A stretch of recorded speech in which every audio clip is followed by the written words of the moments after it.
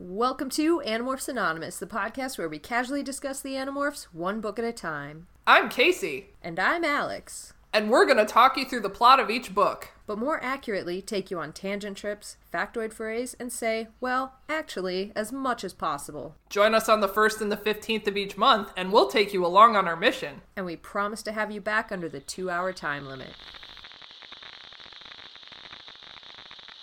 Ladies and gentlemen, I have a grave announcement to make.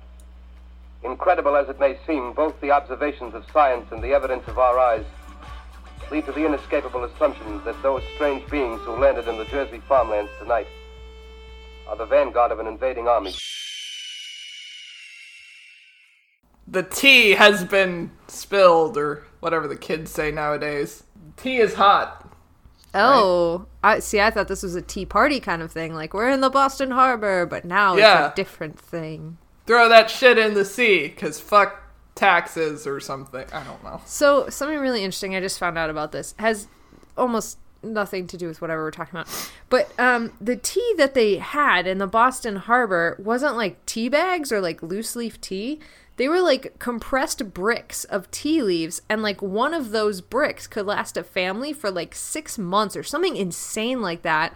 And so, like, when they were throwing the tea in the harbor, it wasn't like, oh no, we lost one shipment of tea. It was like they lost like $1 million worth of tea. All right. Well, very impressive. I didn't know until recently. That makes the whole thing much more impactful. It raises the stakes, as it were. Yeah. I thought that was really cool. It's a much bigger fuck you. It was a huge fuck you. It wasn't like a mild fuck you. It was like a gigantic, massive fuck you. There's also something to do with taxes on it. Like, I know they were protesting them, but there was something like tea was extra tax, so like it was worth even more. It was a whole thing. Breaking news. The Boston Harbor tea thing was a huge deal. Oh, God. Well, this has been Animorphs Anonymous History Corner. Thank you for joining us today. Yeah, and talking about the tea. And we're not going to stop. We're going to continue to talk about World War I and World War II. Oh, no, but that was like 2 books ago. But it's also this book. Ugh. Yay! Let's continue to drill in the idea that Jake is an army general, as it were. Yes, that is like, we didn't draw a clear enough line for you here, so now we're going to draw the line, draw it in permanent marker, and then highlight it, throw the markers down, and stare at you across from this book angrily until you get it. Yeah, we were being too subtle before. Now it's time to get fucking literal with this shit. We were far too subtle with every other book we've done. Let's hit you over the head with the violence now. Oi. Yeah, that's pretty much how this book goes, but I mean that in a somewhat positive way, question mark. I was just reading this book and I was just like, I don't know how much more of this I can take. We're only halfway through this shit. And I'm just so broken inside. I mean, I'll just keep telling you what I've been telling you since the series started. It gets worse.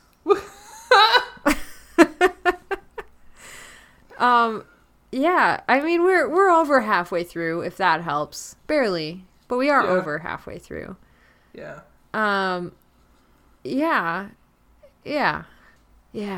Oh, I don't like it. I don't. Leave those kids alone. Yeah. I mean, yes and no. Leave the kids alone, but also understand that they're not really like kids anymore. And I'm going to continue to refer to them as kids because that's what they physically are and should mentally are and should not be going through any of this. It's like they're old souls. It's almost like they're old souls. Oh, God. Yeah. I guess I just better start talking about this instead of talking around it. Woo.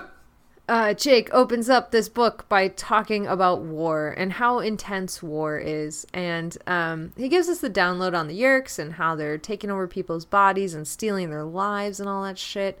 And then he talks about how this isn't like World War II, though, where there were battlefields. This is a secret war, and that's why it's different. And by the way, we're going to have a conversation at the end about the difference between World War I and World War II. So, History Corner, part 2. yeah, which based on my explanation of like the tea revolt in the Boston Harbor, it's not going to go well. But here we are. So anyways, he gives us the rundown on morphing, including the dangers of it, like, you know, how Tobias got stuck in his hawk body and all the usual stuff that we need to know. This eventually leads to him telling us about his grandpa G. G stands for great. It's his great grandpa, or if you go with how they've named him, Grandpa Great. Grandpa Great. Grandpa Great. R.I.P. Who once, when Jake was very little, told him that he had an old soul. Yeah. Jake didn't know what that meant then, but now he's like, I feel like I've grown very old because of the war. That's just chapter tired. 1. He's just tired. He's just really so fucking tired. Just fucking tired. I get it. I'm tired. We're all tired. Yeah. So Jake gets home to his mom. This is where we like plop into the middle of Animorphs universe. Welcome to the street outside of Jake's house. He's probably walking home from school. It's fine. He gets home to his mom running out of the house and into a taxi, and she's crying. And Jake starts panicking like, oh my God, what happened to my dad or Tom? Are they hurt? Are they dead? What's going on? And Jake starts freaking out and gets a super squeaky high voice and is like, what's wrong, Mom?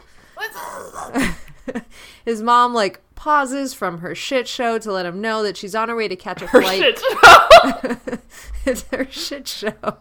Her emotional expression, aka a shit show. Oh, sorry. You're right. I shouldn't marginalize people's emotions about dead people. She lost her father. Technically, it was her Get it grandfather. together, Jake's mom. It's his Yeah. great-grandpa, so... Not that that makes us any better. Why did I say it like that? Oh my God. Why am I so emotionally stunted as a person? Ooh, okay. Whatever. His great-grandpa's dead. It's fucking dead. He's fucking dead. Life ends. We're all gonna die.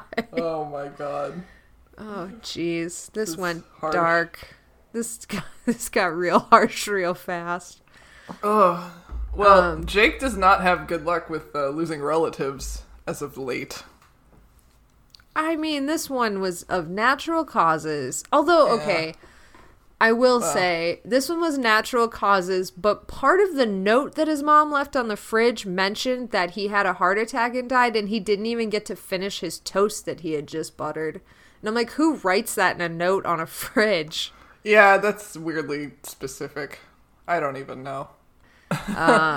She left a note on the fridge. We've already covered that. It explains to Jake what happened, but she's like, your great-grandfather died of a heart attack, and his caretaker found him. And Jake's like, all right, walks into the house to read this note on the fridge, which had like an Apple magnet, which was very 90s. I appreciated that note. And then a minute later, Jake's dad and Tom burst in, and they're like mid-argument. Tom's fucking pissed. Jake's dad is telling Tom, like, you have to come with us. You cannot miss this funeral. What the fuck? And Jake's like listening in on this, like, why is Tom being such an asshat? And he quickly deduces that it's because Tom has a yerk in his head who needs to feed every 3 days. So Jake's like, how long will we be gone? And Jake's dad is like, 4 days. Tom looks murderous. Yeah. Dun dun dun. Dun dun dun. 4 Nice choice days. of words there. Yes. So Jake de-escalates the situation by like telling Tom like, hey, it's actually, you know, the cabin's not so bad. There's a lake. It's relaxing. And Tom's just like, you're a fucking idiot, Jake. Basically. Pretty much. And then Jake's dad's like, how about we get a pizza? And Jake's like, if there's pizza, I'm in. Because this is the 90s. This is the Pizza's 90s. awesome. Pizza's Radical. radical. Oh my God. But in his head, he's hoping for death to Tom's Yerk. Yeah. Oh God.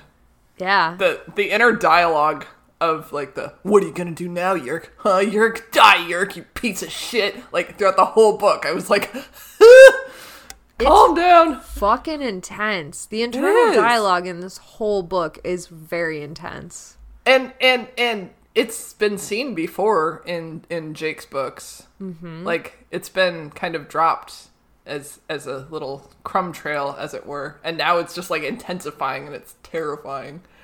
Yeah, and there's I mean, I'll talk about this in a later chapter too when it's more relevant, but like it makes so much sense why this book would be like that. Why this would be the book where it just like the floodgates just open. Yeah. So, after a terrible dinner where Tom did everything he could think of to get out of the trip because, 4 days, Jake's dad was just like, nope, you're coming. Don't be a dick. You have to come to this thing. And so Jake was like, all right, I got to get out of this tense house. And so he goes on a walk and he just kind of automatically starts heading towards Marco's house. He was like, I really want to talk to Cassie, but like, whatever. And then Marco sees him walking, and Marco yells, yo! And there's this weird, like, half-page dialogue where they're like, you say yo now? Like, yo is a thing that you do? That's weird. And Marco's like, well, I wanted to say, like, hey, beautiful, but thought you'd find that weird, so I guess yo is what it... Like, I don't understand. So there was... that made me remember in, I think, Marco's David book... Mm-hmm. Where David's walking down the hall and Marco yells yo, and then he kind of goes, I'm not usually the kind of guy who says yo. So I feel like the ghostwriter like went back and like read some of the old books and then just like brought that back in. I don't know. I feel like this ghostwriter was very dedicated to this series, and I believe this ghostwriter has written for us before. Let's take a quick look. It was if I remember off the top of my head, Lauren Beatty Weiss. Don't remember. I believe that is her name. I will look it up for sure in just a second. But I do so believe that she has written for us before. And if only I could find... Yes, she did. She wrote the Squid book, Rachel's book, The Exposed. Nice. So this is the first time we're getting a comeback writer. Okay. And, yeah. And I think she did a good job with that book, even though I believe we rated it as our least favorite in that run. Yeah, because I felt like some of Rachel's tone was off in that book, if I remember. Yeah. Oh, and that's when Jake did that stupid fucking thing that I hated, that I ranted about. Yeah, and there's absolutely a few moments in this book that read like that, but I think she got Jake's tone much better. Oh my god, she did a great job. I agree. I think she did much better this time, and I think she really was just more familiar overall with the Animorphs universe in this book, because there's a lot of pieces from other books that like come back in this book. Uh-huh. So I really appreciated that. So I was glad to have her back on this one. Yeah. Yeah. And sorry guys, I know we didn't play the game, but Casey's iPad book spoiled our game. Yeah. It says it right on the first page, and it's like, all right. Guess thanks. We're doing this now. Yeah. Oh well. Yeah. Anyway, so Marco is apparently the kind of guy that would say yo. I think he just needs to rethink his whole I'm not the kind of guy that says yo. Clearly he is. I'm not the kind of guy. This is a consequence of the war. He says yo now. What? This is what he gets. PTSD makes you say yo. Oh shit. Yeah, whatever. So Marco says yo. Fucking weird ass conversation about that. And then Jake's like, my grandpa's dead. And Marco's like, oh no. And then they just walk back to Jake's house. And oh no. that was basically it. Like, Marco kind of sympathizes, but like, it was like kind of like, oh, and I killed my mom like a week ago. Oh god. Like, whatever, Jake. He's no more fucks to give.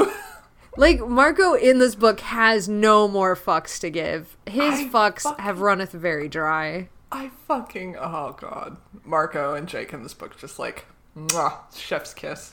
Let me do the chef's kiss and then say chef's kiss. Well, obviously, that's how you have to do it. We're on audio here. I couldn't picture the hand if you didn't say chef's kiss. What if I did like, mwah? No, I need you to tell me. That's still awkward. Yes. Yeah. Yeah. Okay, otherwise, it just feels like you're trying to kiss me, and I mean, that's fine, but. Sorry. Woo. Oh, man. We are suffering from something. Yes. Something's happening tonight. Something has gone awry. Yeah. Apologies. All right. So, Marco, no apologies. No more fucks. Marco, no more fucks. They go to the house, and Jake's like, oh no, I have a feeling something's bad. And then he realizes his dad's car is nowhere to be seen. He's like, well, that's fucking weird. And then, like, he's looking around like, oh god, this just feels off. And Marco's like, oh, you left them alone, didn't you? And Jake's like, motherfucker! I did leave them alone. So that's Jake. I can't believe you've done this. I can't believe you've done this, Jake.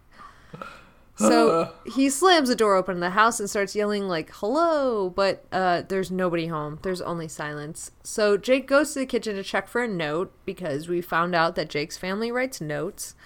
And he doesn't immediately find one, but he notices the note on the fridge from his mom with the weird death details is askew. And then like something about the magnet falling to the floor. I didn't really get this part. It was a little confusing. And so Jake's like, whatever. He checks the garbage can, and sure enough, on top of, like, banana peels and all the shit they've dumped in there, there is a crumpled up note. So Jake takes it, smooths it out, and it's from his dad saying to Jake that, like, hey, we just went to the sharing so I can explain to everybody why Tom can't be there over the weekend. And Jake starts freaking out, and Marco just, like, sweeps in, grabs the note, recrumples it, throws it out, puts everything back where it was. He's like, we need to cover our tracks. And then Jake's like, I'm going to call him. And he goes to grab the phone to, like, call Eric the cheat to be like, hey, you got to help us. And Marco's like, not your fucking house phone. We've been through this. Oh, my God. This is basic shit, Jake. Basic shit. Jake just loses his goddamn mind. And Marco is like, dude. I fucking love this, though. Like, I love how, you know, Jake, when it comes to his family, he just, like, loses all sense of responsibility and logic, and he's just like a fucking mess. Yeah. Like, and Marco of all people is the one who has to calm him down in this moment. I love it. And you know what? At first I was like, I don't know if Jake would be like this. Like, I feel like Jake is actually pretty good in situations where there's pressure. So, like, I don't know that he'd lose it this much. But then, as this author reminded me later in the book and brought it all back full circle, the whole reason Jake joined this war was for his brother. Because his brother was a controller. So, like, it makes total fucking sense that he would lose his shit. Mm-hmm. And it made me think of back in Jake's first book when Marco first suggested that Tom might be a controller. Jake, like, punched him. Yeah, he did. Like, and Marco just, like, calmly threw a blanket over him and was like, dude, just listen to me. And I was having flashbacks to that scene in this scene, except it's much more, like, heightened and terrible and not funny. But, like, yeah. Wow. It's a lot more mature now, for sure. Yeah. I still think the blanket trick would work, though. Man. Yeah, it's brutal. And, like, you can feel it. When you're reading it, you can feel the tension just ramping and ramping as this happens. Yeah. Yeah. So Marco's like, let's get outside. Let's get to the payphone. We can't do this in here. So they run to the nearest payphone, which in the 90s, I'm assuming, wasn't that far. And now it's very far. And they call Eric, and Eric is also at a loss. He's like, what do you want me to do exactly? And he's like, we can't, like, stop them. We're undercover. And Jake's like, oh, my dad has a cell phone. And both Marco and Eric are like, no, you can't call his cell phone. He'll know it's you when you talk to him. And then Eric, I think, is the one that says something like, well, you don't have to talk. Just call, let them talk, and we'll try to triangulate them. And they're like, okay, great. So that's how the police do it. That's how the police do it. I don't think that's... Well, it might be how the police do it. There's probably multiple ways. The FBI, like tracing a call? Yeah, but normally they just wait for the person to call and just tap the line. I don't think they, make fake phone calls to people and just sit breathing on the other end of the phone. That's like serial killers, not FBI. I'm thinking of that scene in National Treasure when they made him call the people. Or no, the people called him and then they tapped the line. I don't know. Fuck it. Nicolas Cage. Yeah, I mean, hey, they steal the Declaration of Independence. They can do anything. That's not realistic. I don't know what is. Oh, Christ. Man. Oh, no. I have National Treasure as my point of reference. I want to say that's my point of reference, but, like, I can't even watch National Treasure, and the movie, okay, I can enjoy it objectively, but the movie gave me such anxiety for escape rooms for so long, because I thought they were going to be like National Treasure, and I'm like, that's way too hard. I don't know any facts. Oh! And now I love escape rooms. I think they're great, and I feel like Nicolas Cage really clipped my wings for a long time. So there is an escape room in the town that I live close to, and it is kind of like the Founding Fathers themed. Oh God! So when you come visit me, we could go do that, and you can be so stressed. Live out your anxiety. Ah, this is my nightmare. Oh, my nightmare! American history. How do? They're gonna be like, what bell has a crack in it? Ah, patriotic. Ah, fuck! It's the one like freedom, goddammit! The freedom bell. Anyway. The freedom bell. It's, the one with the life and the pursuit of happiness. What the fuck? Sorry. Anyways. Oh, Jesus. So Tom picks up the phone because Jake's dad didn't pick up the phone. I assume because he was driving, and he's like, let's be responsible. Like, the PSA land is back, but not really. Thank you. Don't drink and drive. Don't drink and drive. Don't. Yeah. What's the one? The phone one? The put it down? Something like that? Put it down, don't drown. No. Let's turn around, don't drown. Wait, what? Turn around? What is turn around, don't drown? Turn around, don't drown. So, I don't know. It's something to do with flooding. I should probably learn that. Is it a monsoon? Wait, like when a tsunami comes in? Or like don't a hurricane. Follow the water. Yeah, it's something to do with if you see some form of water doing something, just turn around. I don't know. It's got to be receding. Never follow receding water. Yeah, because it'll get swept away. Yeah, because it comes back, and you don't want to be there when it comes back. Watch out for cars. Watch out for cars, yeah. And power lines and shit. Anyway. Yes. It can wait, I think, is the phone one. It's better left unread than dead. Better unread than dead. There you go. So, thank you, anyways. New Age nursery rhymes. Yeah. That have obviously stuck in our skulls. Oh, man. There was one, not to derail us further, but there was one that I was driving my non-United Statesian or North American coworkers. And English is not their first language. And, like, there was one thing on the highway that was, like... It was like this weird, like, you know how they always do those, like, funny sayings that are actually PSAs? Like, you know, whatever. But they had one that was, like, about cell phones specifically. And it was, like, some, like, supposed to be cutesy little joke that basically said, don't use your cell phone. And one of them turns to me and they're like, what does that even mean? And I'm like, oh, it's just, like, a sign that says, like, don't use your cell phone. And they're like, why? Like, it's just still reading a sign. Like, what the fuck? It's like, I don't know. Still distracted driving. Right. You know, hey. And then a lady almost careened into the side of us, so hey! Hooray! Anyways, right. They don't drive distracted. And then Tom, after he picks up the phone, he's like, yo, what's up? He probably doesn't say, yo, we established already it's bad. They don't do that in these books. They don't do that in these books. And Jake, like, opens his mouth to say hi back, just, like, as a reflex. And Marco's like, nope. The phone away. Marco's like, you idiot. Like, come on. He keeps fumbling so much.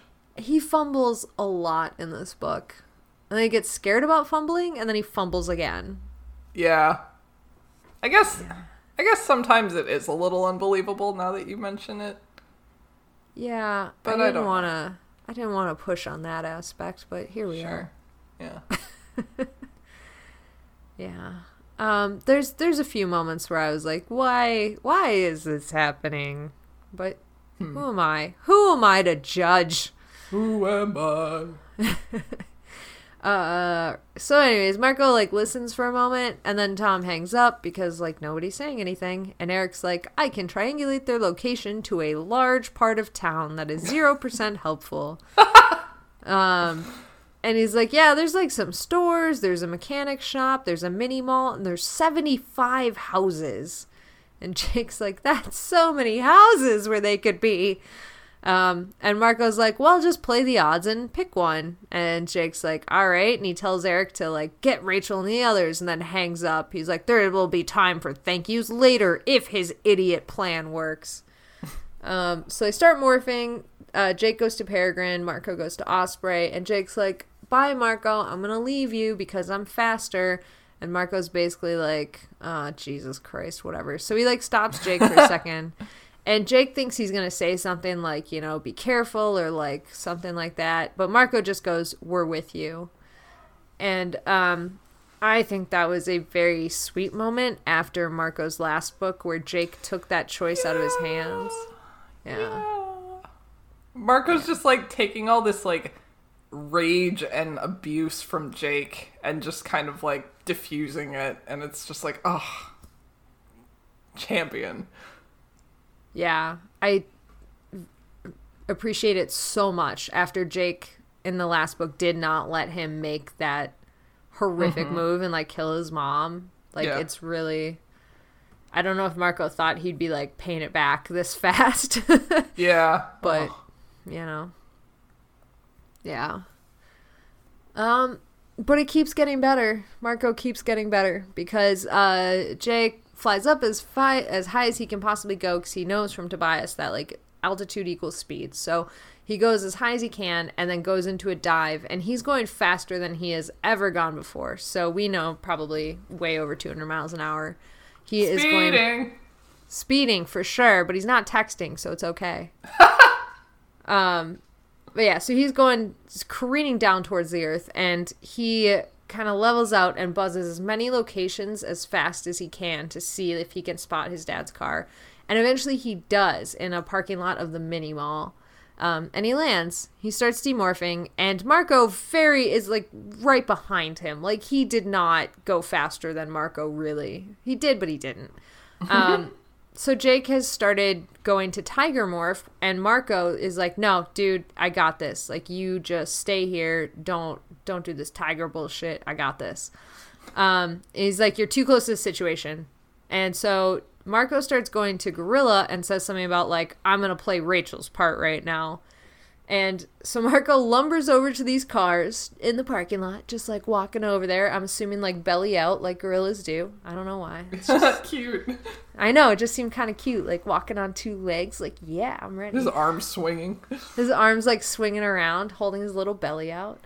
That's so cute. And he just starts picking up cars by their bumpers and dropping them, so, like, the alarms are blaring.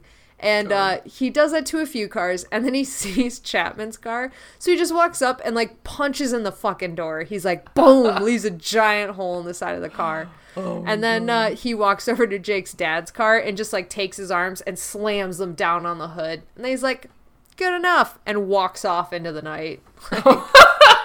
Jake's like, hey, that's our car. Right. And he was like, yeah, I know. That's right. So a few seconds after that happens, people start streaming out of all the nearby businesses, which included a Starbucks, and like a vintage store is where Chapman and Tom and Jake's dad come out of. I like to imagine they're wearing like vintage scarves and stuff. Like they were just standing around the store having this meeting and they're just like trying shit on. Oh my God. Like purple fuzzy suit coats and like large hats. Yeah. Like sunglasses and shit. Aw, it's funny. Kneeboards and keyboards. Man. They probably got some sweet ass kicks with the Velcro. Anyways, before, that's thrift shop, not vintage shop. Vintage shop is different, I imagine. Anyways. Anyway. Is right.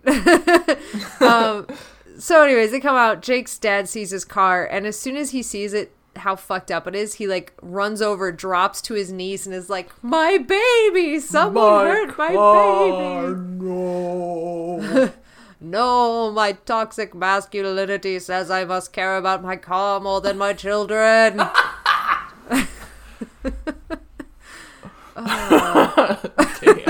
This is a deep cut. Was it? No. Tom desperately tries to convince his dad to get back into the meeting, but, you know, again, his car. So Jake's, like, just hiding out, watching the situation, like, motherfucker, what do I do?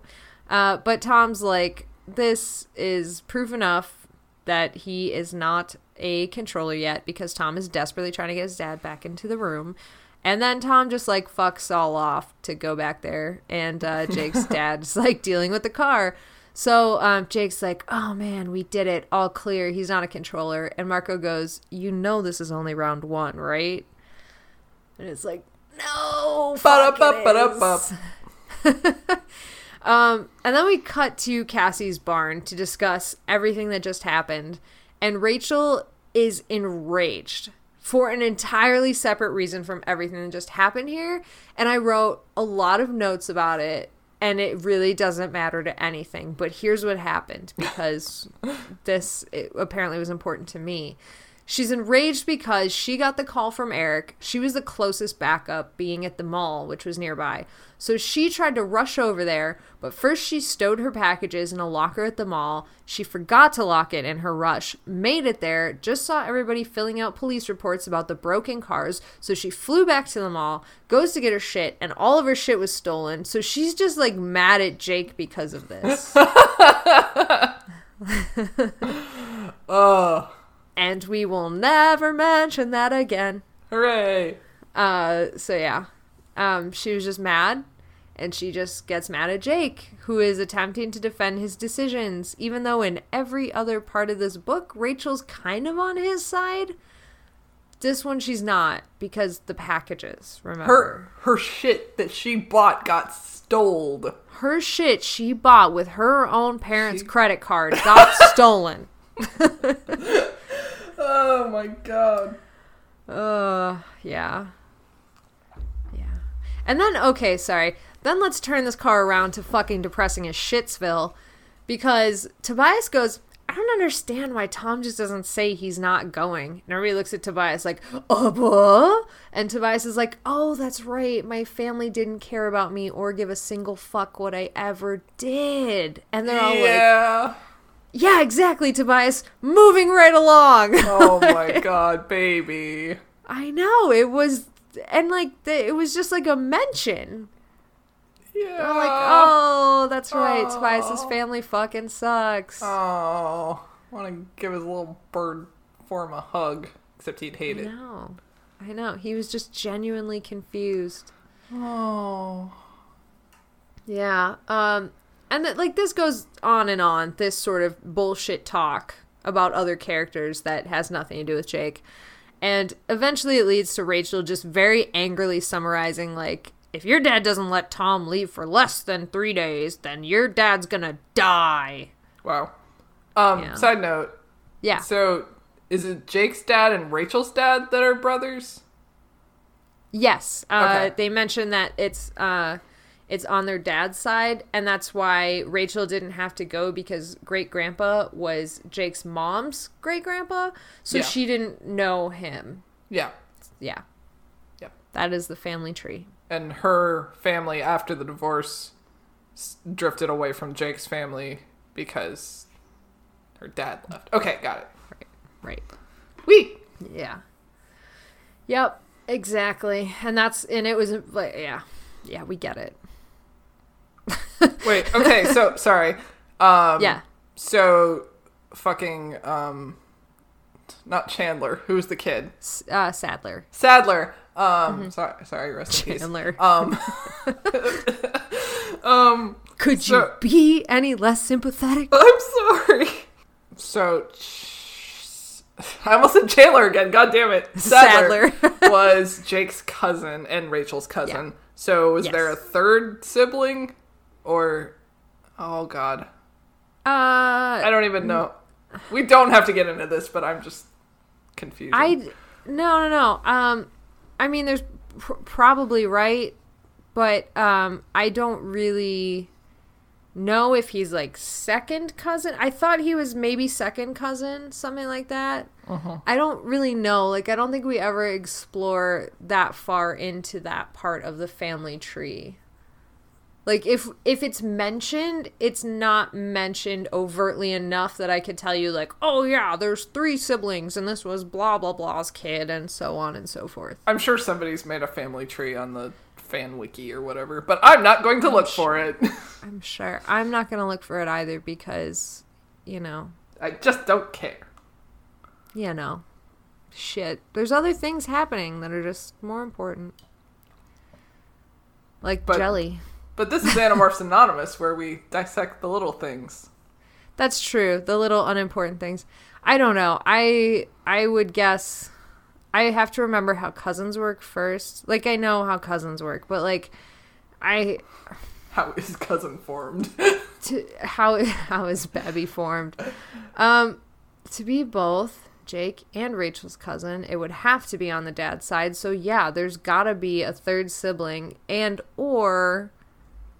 second cousin, meaning then there would just be above that 2 siblings. So then I mean, I don't know. Second cousin would make more sense, but I think they just said cousin.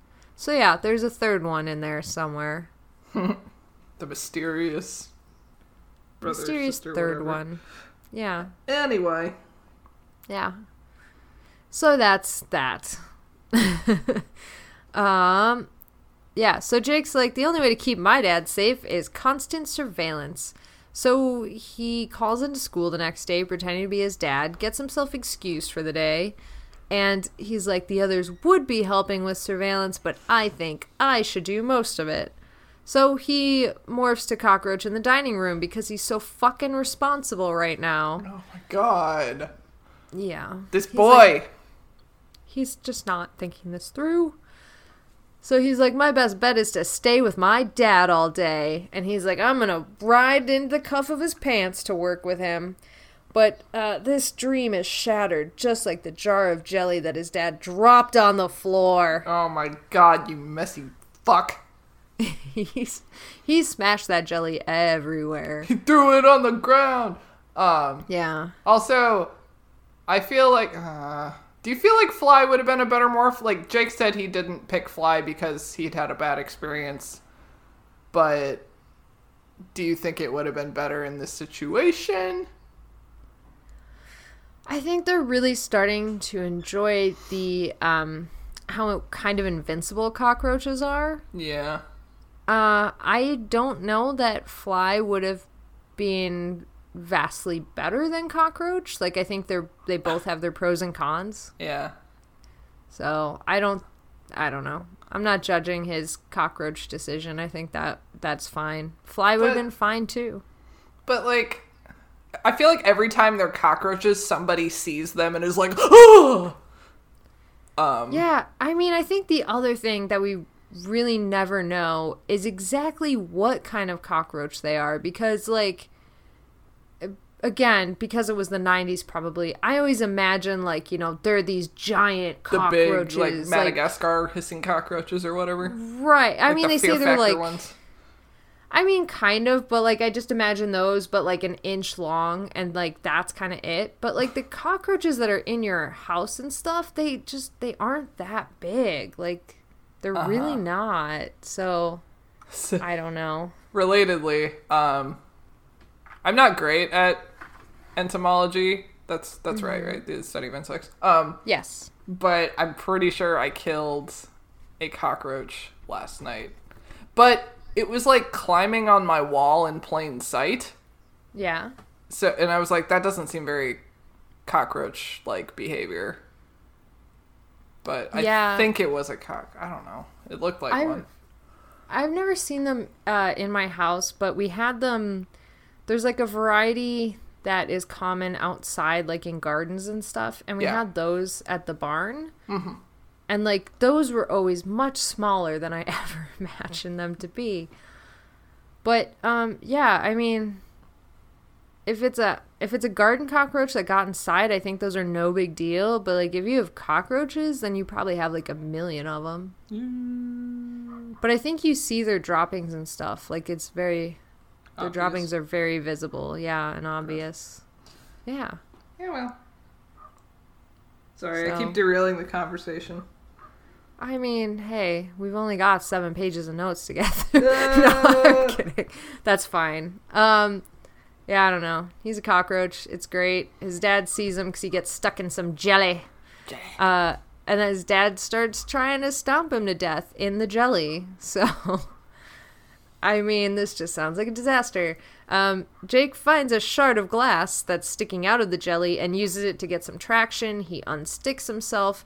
And he runs onto his dad's shoe. And his dad sees this happen because he's not a totally blind idiot. And starts trying to stomp him off of his shoe. And Jake is just like, oh my god, what the fuck is happening? Tries to climb into the inner part of his dad's pants. And his dad, of course, like, is like, where did it go? And he's like, quiet for a moment. But Jake is covered in jelly, and the cockroach is like, hell yeah, jelly, and so starts eating it, and Jake's like, fuck, I lost control of my jelly body. And then his dad, like, felt the mouth parts moving, which again led me to believe that he was a very large cockroach. Sure. And his dad freaked out and, like, starts, like, shaking his leg everywhere. Jake willed himself to stay perfectly still. And his dad, like, lifts the cuff of his pants to look at his leg, but Jake was safely hidden away. So his dad, like, just lets it go, cleans up this mess, and leaves for work. I like to picture his dad, like, high-pitched screaming.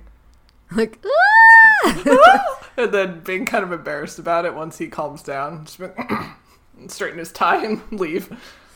I mean, I just keep imagining, like, that would be hilarious. But, like, also just imagine the kitchen around him, like... he's trying to stomp a bug that is caught in jelly that is all over his floor. And like, glass shards. And glass shards. And he's just stomping through it, like spreading jelly and glass everywhere. Ugh. There's so much jelly. God. Steven? Too much. Too much jelly. I don't know Jake's dad's name. I don't know. He's covered in jelly. So, yeah, that's that. The ride to Jake's dad's work was uneventful, thank God, and they arrive without further trouble. As the car starts pulling into the parking garage, Axe calls out to Jake, saying, like, I believe I recognize your father. And then Jake and Axe have a minor tiff because Axe says something like, you've gone around twice and you have ascended to the 2nd floor. And Jake is like, yes, Axe, those are ramps. They help cars go to upper floors. And Axe makes this very, like, yes, Prince Jake, I deduced easily what those were for. That was a really interesting exchange. Yeah, tell me your thoughts. So, I mean, I know Jake is stressed and kind of snapping at everybody, but I thought he was, like, a little overtly aggressive to Axe. And Axe responding very, like, sarcastically was a little jolting for me. But, I mean, so it's, like, it's a combination of, like, he has respect for Jake because Jake is his prince, but also Jake is a stupid human and he is a superior Andalite. So I guess it kind of makes sense that he would respond with like, yeah, I got it. But I don't know. It's weird. I don't know how I feel. There's a few moments like that in this book. This was the least understandable of them all. Yeah, like later they have an exchange and I completely understood that one. But this one was kind of like, okay. Yeah, this one was a little weird. Yeah. But also, Jake did just try to mansplain parking garages to Axe.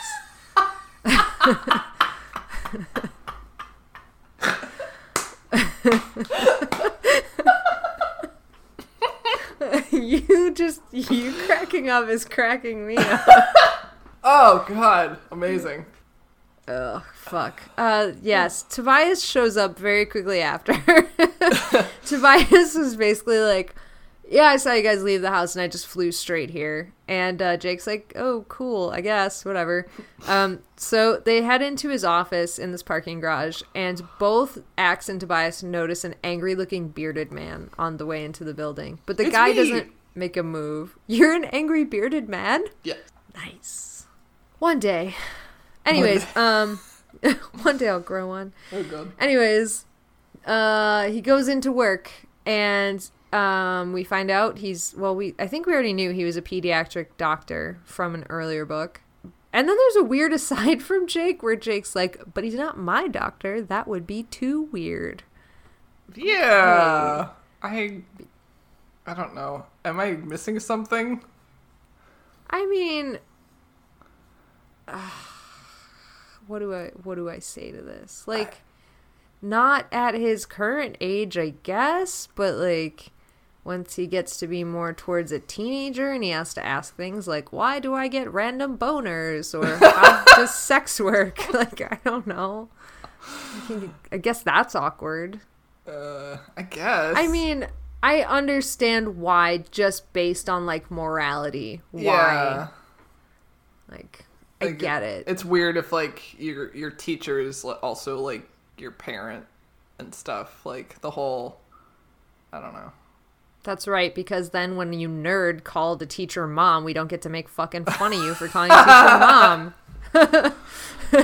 I remember, I think my kindergarten teacher had her son in her class and everybody made fun of him. Even though I don't think there was any like overt like preferential treatment or anything. But still, it's like, I don't know, it's weird. It's just weird. So this is like that, this is not at all like that, but here's a weird example. Do you remember that teacher that we had in college that was only teaching at college because he had followed his daughter up through every year of school so he could teach the grade she was in? Oh, was that fucking terrible science teacher? Uh-huh. Oh, yeah. The one that we got fired. Oh, my God. Yeah. Oh. Yeah. I retroactively feel a little bit bad about that, but also he should not have been teaching college science. Listen, every time I drop hundreds of dollars monthly on student loans, I do not feel bad about that fucking education. True. That is so true. We should get all of that money back. Yeah. So. Ugh. Yeah. I mean, I would have felt worse if it was like high school and it wasn't my money. Yeah. Yeah.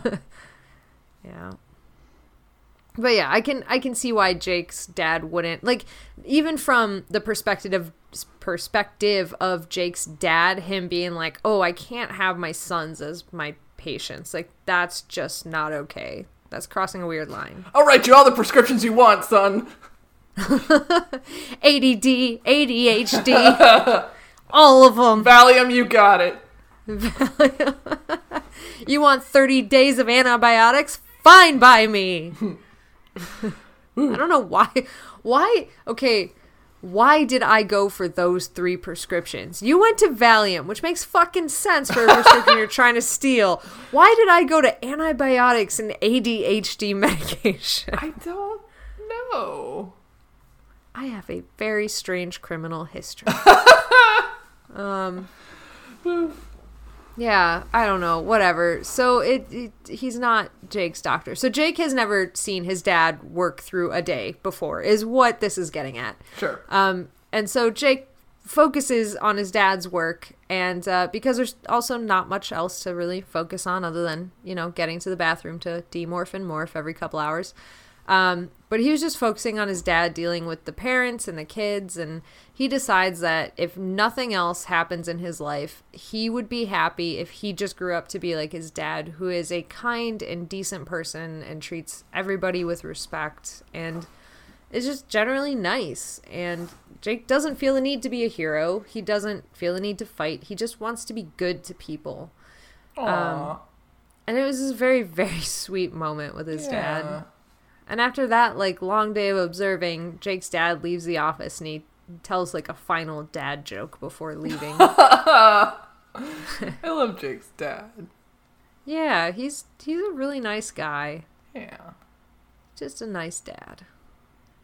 Yeah, whatever. So they leave. They leave the office on the dad joke. And Axe and Tobias are still chilling outside. And they warn Jake, hey, the bearded man is still waiting. So Axe is demorphed behind a dumpster in the garage at this point, and he tells Jake he can get to the bearded guy, but he can't move without being seen. And Jake's like, well, if an Andalite just shows up, the Yeerks will probably piece together that something's wrong and that they're here because they're observing this guy, and there's probably a connection there, and, they'll figure it out. Right. And Jake's left with this decision. Does he sacrifice his dad, or does he sacrifice his team? And so he freezes. And Axe and Tobias are like, Jake, what do we do? What do we do? And then he's like, I got this. And so he figures out a plan really quickly where he runs up the back of his dad's suit. And he's like, am I looking at the guy to whoever? And Axe is like, yes, you're staring dead at him. So Jake uses his stupid cockroach wings to fly at this guy who's following his dad and now only a few feet away. And he lands on the bearded man's face, and the guy just starts freaking the fuck out, like, blah, there's a butt, and swatting at his face. And Jake's crawling in this guy's beard, and he's just freaking the fuck out. The next thing you know, a hawk flies in, despite Jake going, no, when Tobias is incoming, and grabs the toupee off the top of this guy's head and flies away with it, because a lot of people apparently wear toupees in Animorphsverse. Yes. So many toupees. And then Jake was nestled into that toupee, so he goes flying off with Tobias. And Jake starts yelling at Tobias, because he's like, well, you might as well just have announced the Animorphs are here and tattooed it across that guy's head and blah, blah, blah. But it turns out that this was a lucky maneuver, because the guy, as soon as his toupee is gone and the bug is away, he's like, forget the birds and the bugs, man. You're parked in my spot. And it turns out that this guy isn't a controller trying to get to Jake's dad. He was just pissed because Jake's dad stole his completely unreserved parking spot in a public garage. Jake's dad is just so, chill with it. He's just like, whoa, calm down. I wasn't aware. This isn't marked. Your name's not on it. And the guy's like, I've been parking here for 2 years, 4 months, and blah. He just goes nuts. Uh-huh. Yeah. So that didn't go well. Yeah. But whatever. Anyways, after this fight occurs, Jake makes it home with his dad, and as soon as the car pulls into the garage, Jake runs out and demorphs when his dad isn't there. Then he runs upstairs, jumps under the covers, because Jake's like, my dad will be delayed because he checks the mail, and he just stands there going, Bill, Bill, Bill, oh, magazine, Bill, Bill. I just couldn't picture it so clearly. But as soon as Jake jumps into his bed and pulls the covers up, Tom opens the door to his room and asks him, are you faking sick? And Jake realizes, he had no idea that Tom was home, and he morphed downstairs, and he might have fucked up majorly. But it turns out Tom just came into his room to be a dick and then leave. Yeah. So we cut to dinner that night where Jake has chicken noodle soup for his tummy. And Tom and their dad have Chinese food for their not tummies, because they apparently don't give a shit how their tummies feel. But after dinner, Tom storms up to his room, and their dad reminds them nicely, like, hey, don't forget to pack and include your suits. And Jake's like, oh, okay, Dad. So Jake's dad's like, I have to go water the lawn, which, again, is a distinctly 90s thing. Like, nobody waters their lawns anymore. Ever. And Jake's like, oh, I can do the dishes. And his dad's like, weird, but okay. I'll accept your offer. But it's so he can watch his dad water the lawn through the window. After a while, Jake sees Tobias soaring above his house, and Jake's like, oh, cool. I'll finish these dishes and go join Tobias. So he does. He runs upstairs, morphs to Peregrine, hops out his bedroom window, and then he and Tobias start chatting for a while. And then suddenly Tobias spots Chapman and a stranger in a car a few blocks away, and they have a gun. A gun. This is not a drive-by. Should I know that song? Oh, I do know that song. I just didn't piece it together. I almost said Maroon 5. That is not correct. No. Train. Train? Train. Train. Anyway. Train. That's chain. Anyways, we're having quite a night Song for references. Songs. Imagine Dragons. Anyways, have I never told you that story? No, I don't think so. Okay, here's a weird aside that hopefully I'll edit out. So one night the song Sail came on, like Sail. Yeah. Okay, so that was on, and I was mid to extremely drunk, and I was like, for whatever reason, the words that came out of my mouth were in the most horrific Midwest accent. And I turned to my friend. I'm like, oh my God, Sail. This is my favorite song by my favorite band, Imagine Dragons. If you've put this all together, you know that song is actually by AWOL Nation. Yes. I was just wasted. Oh my God. That's so amazing. Now it just comes out sometimes when, like, Imagine Dragons. Imagine Dragons. Wow, my favorite band. Yeah. So That's incredible. it was pretty bad. And it took me a good 5 minutes to realize that it was not Imagine Dragons. It was like 5 minutes later when I was like, oh my God, it was AWOL Nation. And then by that time, everybody's like, what the fuck are you talking about, though? I mean, it's got kind of the same sort of tempo as, like, Believer, right? It's time to begin. No, it doesn't. It doesn't? I mean, it might, as that song, but it doesn't Sure. have Imagine Dragons song types in it. Well. Radioactive. Radioactive. There's that, and then there's like, Sail, da, da, da, da, da, da, da. Like, they're different. They're very different. Anyway, this has been the Songcast with Animorphs Anonymous. This is a podcast within a podcast. If we started out on a Munch Squad note, this is where we are now. I want it much. Anyway. Okay, so, fuck. Jake dives down towards the roof, breaking speed limits to hit it, and at the last possible second, he slows down and slams into the roof, and he starts demorphing as fast as possible. Tobias is like, you are being a fucking idiot, but I will still cover your ass. Oh, Tobias. Tobias is just super helpful in this book. Tobias is the best in this book. He truly is. And every book, one might argue. Hashtag unbiased. Unbiased Tobias. Unbiased Tobias, the best of all the biases. Aw. Anyways, Jake demorphs until his weight starts to slide him off the roof, and Tobias is like, you cannot fall there because Tom is looking directly out that window and will see you, half-bird, falling down. So Jake, in a Herculean effort, grabs the gutter and holds on. Oh, God. And Tobias is like, wait. Okay, Tom's turned away now. So Jake lets go of the gutter and thuds to the ground. Jesus. And runs around the house. I know, fucking reckless. Off this the kid. roof? Off the roof. It's like a 2-story house. What the fuck? I mean, maybe he still had hollow bird bones and only weighed like 50 pounds. Oh, God. I don't know. Who can tell? This is a 2-story cookie cutter suburban house, god damn it. Yeah. Broken your leg. He could just morph it off later. That's true. Healing. Yeah, so he thuds to the ground and goes running around the house, and he's like, hey, Dad, I'll take over watering the lawn. And Jake's dad is like, oh, what do you want now, Jake? Like, joking around with him. He's like, I just want you to get into the house. But he's like, I just want to get some fresh air. But in his head, I want you to get in the house. His dad finally starts moseying towards the front door, like, really slowly. But it's too late. Chapman and the gunman are right there. They roll down the window. The gun is being aimed.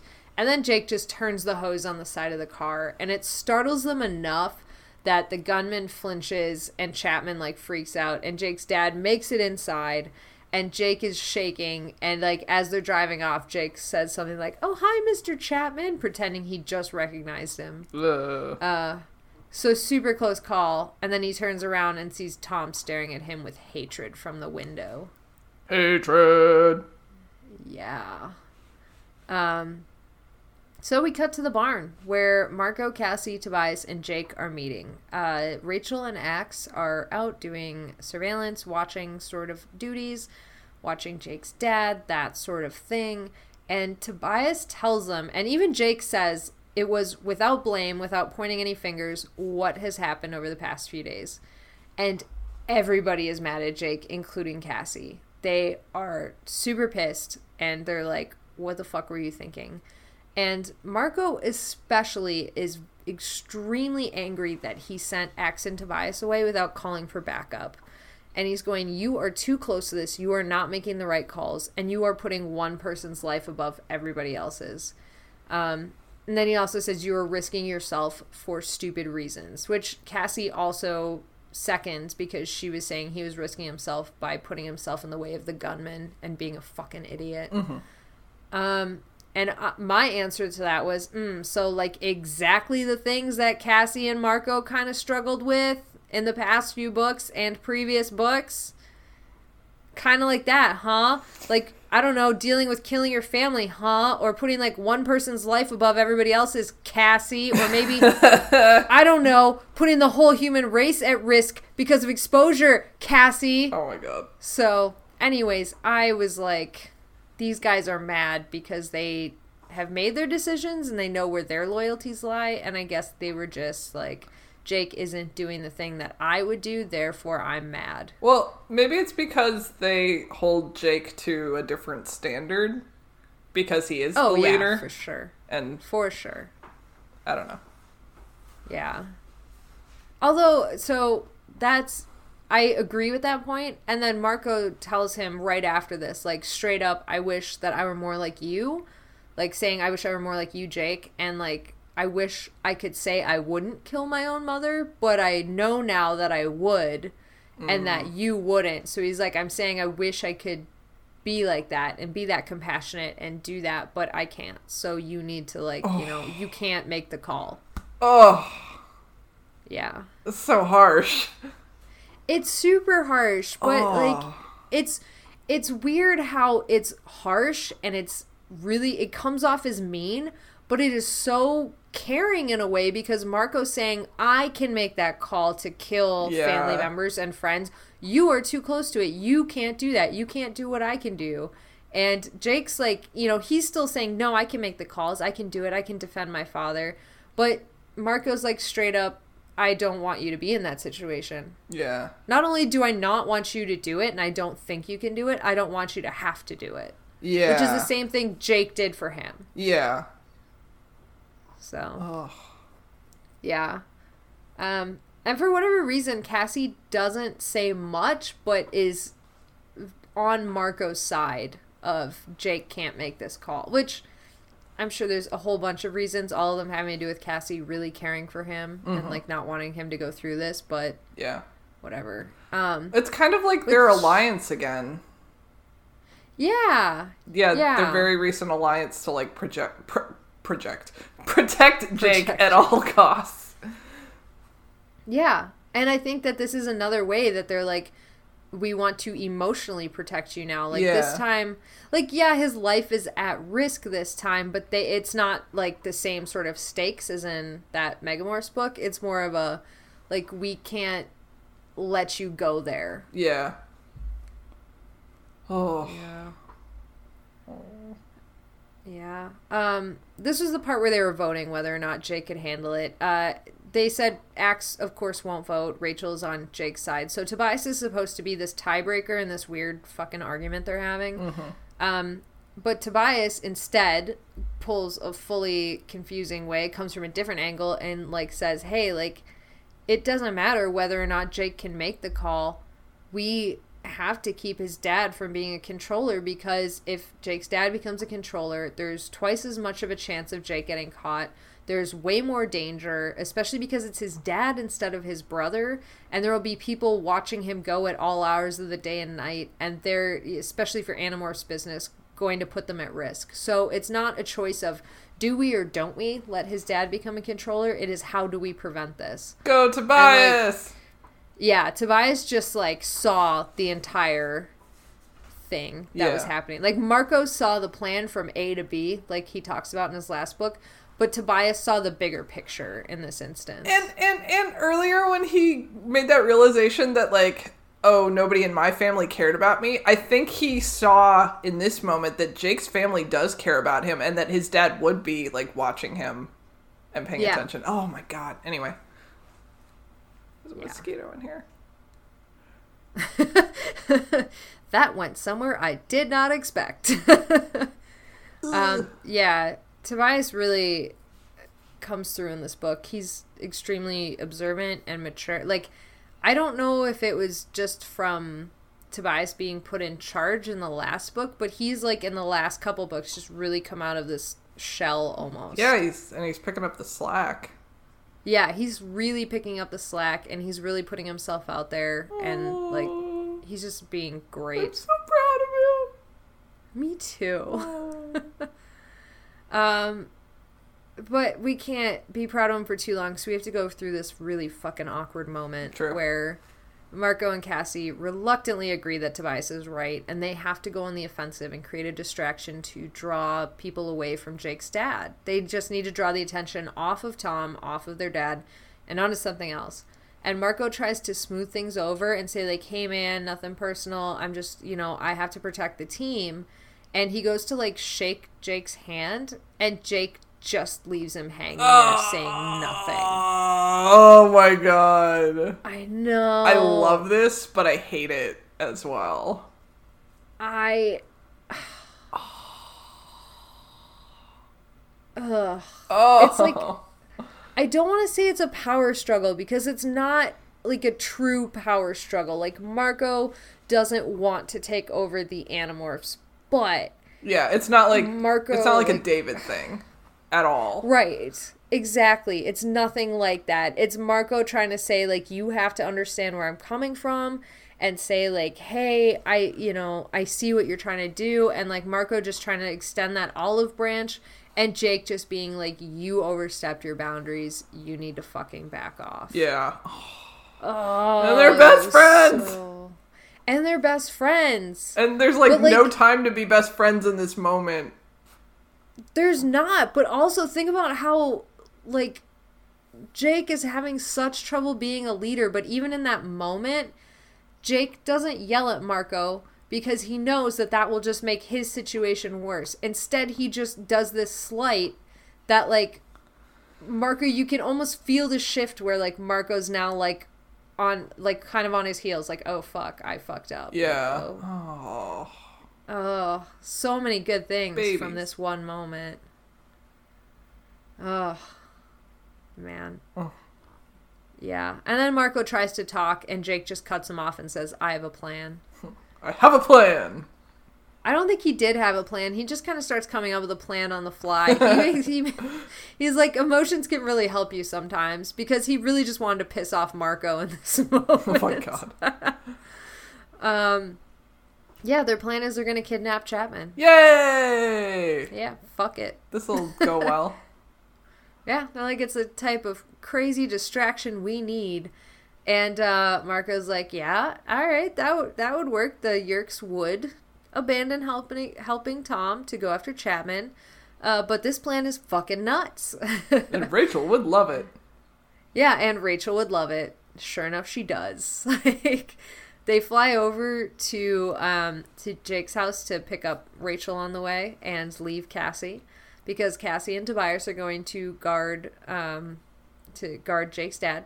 So Jake, Rachel, Marco, and Axe are flying out, and when Jake relays this plan to Rachel, she just goes, "Cool," because she's the best. Yep. So, anyways, they fly out by Chapman's house, and there is an empty lot across the street. I assume probably the same one as before, where they did the whole Fluffer McKitty mission. Oh, Fluffs. Yep. Oh, Fluffs McKits. That's... I know Drew's cat. You know, you remember Drew from Megamorphs 2 in the Time of the Dinosaur, I do. Listeners. And his cat, who is the most gorgeous, hilarious cat. Great. She's great. She has started waiting by the door every time she knows it's time for him to go to work so that he can't get out. Oh, that's so cute. She's so great. Oh. But I only refer to her as Fluffer McKitty every time. She's very fluffy. She is very fluffy. So, anyways, that's my story about Fluffer McKitty. They are in this abandoned lot, and they start morphing in the bushes. And Marco goes to gorilla, Rachel goes grizzly, Jake goes rhino, and Axe goes to human, but, like, weirdly stops the morph partway through, so, like, his features are, like, really, like, messed up, and they say it reminds them of Quasimodo without the hump. I was skeptical as to how this would have worked. I feel like he has, like, a slight blue furry tinge. Yeah, and, like, his nose would be, like... Well, I could see why his nose, like, why I'd say it was really wide, because of, like, the way the Andalite face is, like, where his nose would come from. So... I could see why. So, can he, like, freeze parts of the morph and, like, morph other parts of him? Like, because you can't control what starts first, so if your face started first... Could you be like, okay, freeze the nose, freeze the mouth, and then, like, work on my tail? Like, how does that work? I think it's gotta be, like, just them getting better at it, right? Like how Cassie could control which parts of her body morph, so she could get those, like, huge wings.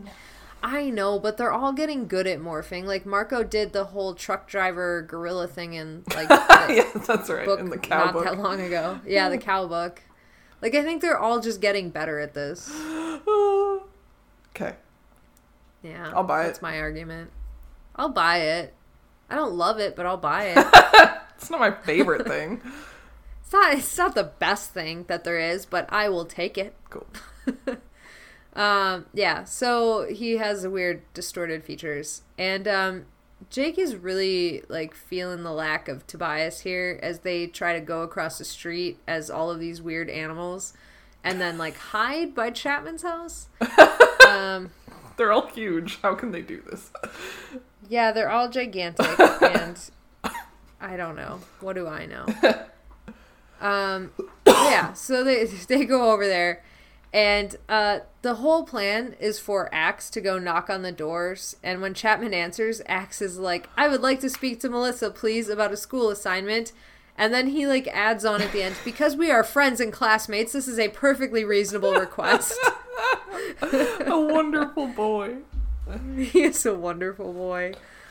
And, like, Chapman just sighs like he's been suffering for so long, and he goes to get Melissa, and it gives Axe a moment to kind of, like, look past him and scope out the security features in the house, like, oh yeah, he's got, like, some chameleon shit and, like, Draken beams and a statue, and, like, God only knows.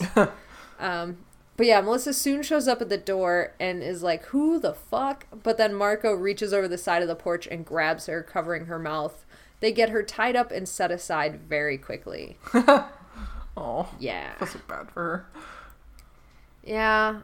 As soon as Melissa was taken aside, Jake veers out from hiding and, as a rhino, charges down the front door, smashing it to fucking pieces. Oh. He immediately gets hit by the Draken beams that are in the security statue, and it gets in 2 shots before he tramples it. Miss Chapman is in the kitchen. She yells Andalites and then fires a Draken beam that she has in the kitchen, I guess, right into Jake's face. And it burns a hole through his head right into his brain. Jesus. And he is like, I am very badly hurt. Yeah, Rachel charges in. She was charging in behind Jake and knocks Miss Chapman into a kitchen wall, which just knocks her out. Axe joins the fray soon after as an Andalite, and he sees Chapman going upstairs. Jake's like, nope, give him time. We need him to sound the alarm. So, like, Jake counts to 10 and then says, okay, go after him. So Axe and Marco do. Chapman reappears by the top of the stairs with a gun, and Marco is nearby. He shoots Marco point blank, who just drops. And then Chapman leaps over Marco, goes to take off outside. Axe, I guess, jumps out of a second-story window, landing hard in the grass, and starts following Chapman. And Jake makes a split-second call where he's like, Rachel, you go get Marco. Axe and I are off after Chapman. So Chapman's, like, running off and has a gun still. And he's, like, jumping fences, making it out of the backyard. Chapman turns around, fires several bullets at Jake, and he lands them in his skull. Jake is very badly hurt, but he uses his rage about his dad almost being gunned down earlier to power through and winds up charging through the fence that Chapman's trying to climb and knocking him over. So Chapman is like on, like just standing there, like getting up off the ground, like confused and knocked about and everything. And Jake gets ready to charge and kill him. Rachel emerges from the house and yells for Axe to stop him. Axe is like, oh, fucking how? He's a rhino. But it doesn't really matter because Jake starts charging down Chapman, is about to kill him, and then his injuries overtake him and something snaps. His legs just go out from under him and he falls down, sliding to a stop a few feet away. At this point, Axe nimbly hops over, knocks Chapman out with the flat of his tail blade, and there you have it. Yeah. I don't like it. Yeah, it's not great. No. Jake demorphs, so he doesn't die. And they can hear Melissa crying for her parents nearby, and they can also hear the sounds of sirens. Oh, poor Melissa. I know. She's like literally just like, Mommy, Daddy, what the fuck? Oh, no. Yeah, I feel bad for her. Yeah, so Axe has hopped off ahead, but Marco can easily pick up Chapman. He demorphed and remorphed inside, by the way. He mentions that, so his injuries were gone. Okay, so Marco easily picks up Chapman, and they move towards the nearby empty house where Axe has already disabled the security system and left the door open. Chapman is unconscious. They tie him up and tie him to a chair. They blindfold him, and then Jake's like, all right, let's wake him up. So he grabs a coffee can, fills it with water, and splashes it in Chapman's face. Chapman wakes up, like, spluttering, like, what the fuck? And so now Axe has to play the part of an Andalite warrior interrogating the Yeerk. And the only reason that Axe is doing this is to keep up this weird charade they have going on. Like, he could actually interrogate him for helpful information, but it is just to keep up their weird thing. Mm-hmm. So, Jake and Rachel and Marco stay for a moment while Axe starts doing this, and he starts, like, asking him questions and threatening him and saying he's gonna, like, you know, do all sorts of crazy fucking torture shit to him. And then he starts talking about starving out the Yeerk with Kandrona starvation. And Jake leaves at this time because Jake, of course, knows what it's like to go through that. And he starts imagining his own brother going through it when they're out of town. And at this point, Jake is like, Marco and everybody won't even need to vote after this. I'm not going to be the leader of the Animorphs for much longer. Like, how could anybody support me when I have asked for this? Oh my god. I know. Brutal. Yeah. So Jake tries to catch a few hours of sleep. He leaves Tobias on watch outside of his window, but he can't get to sleep because shit is too cray.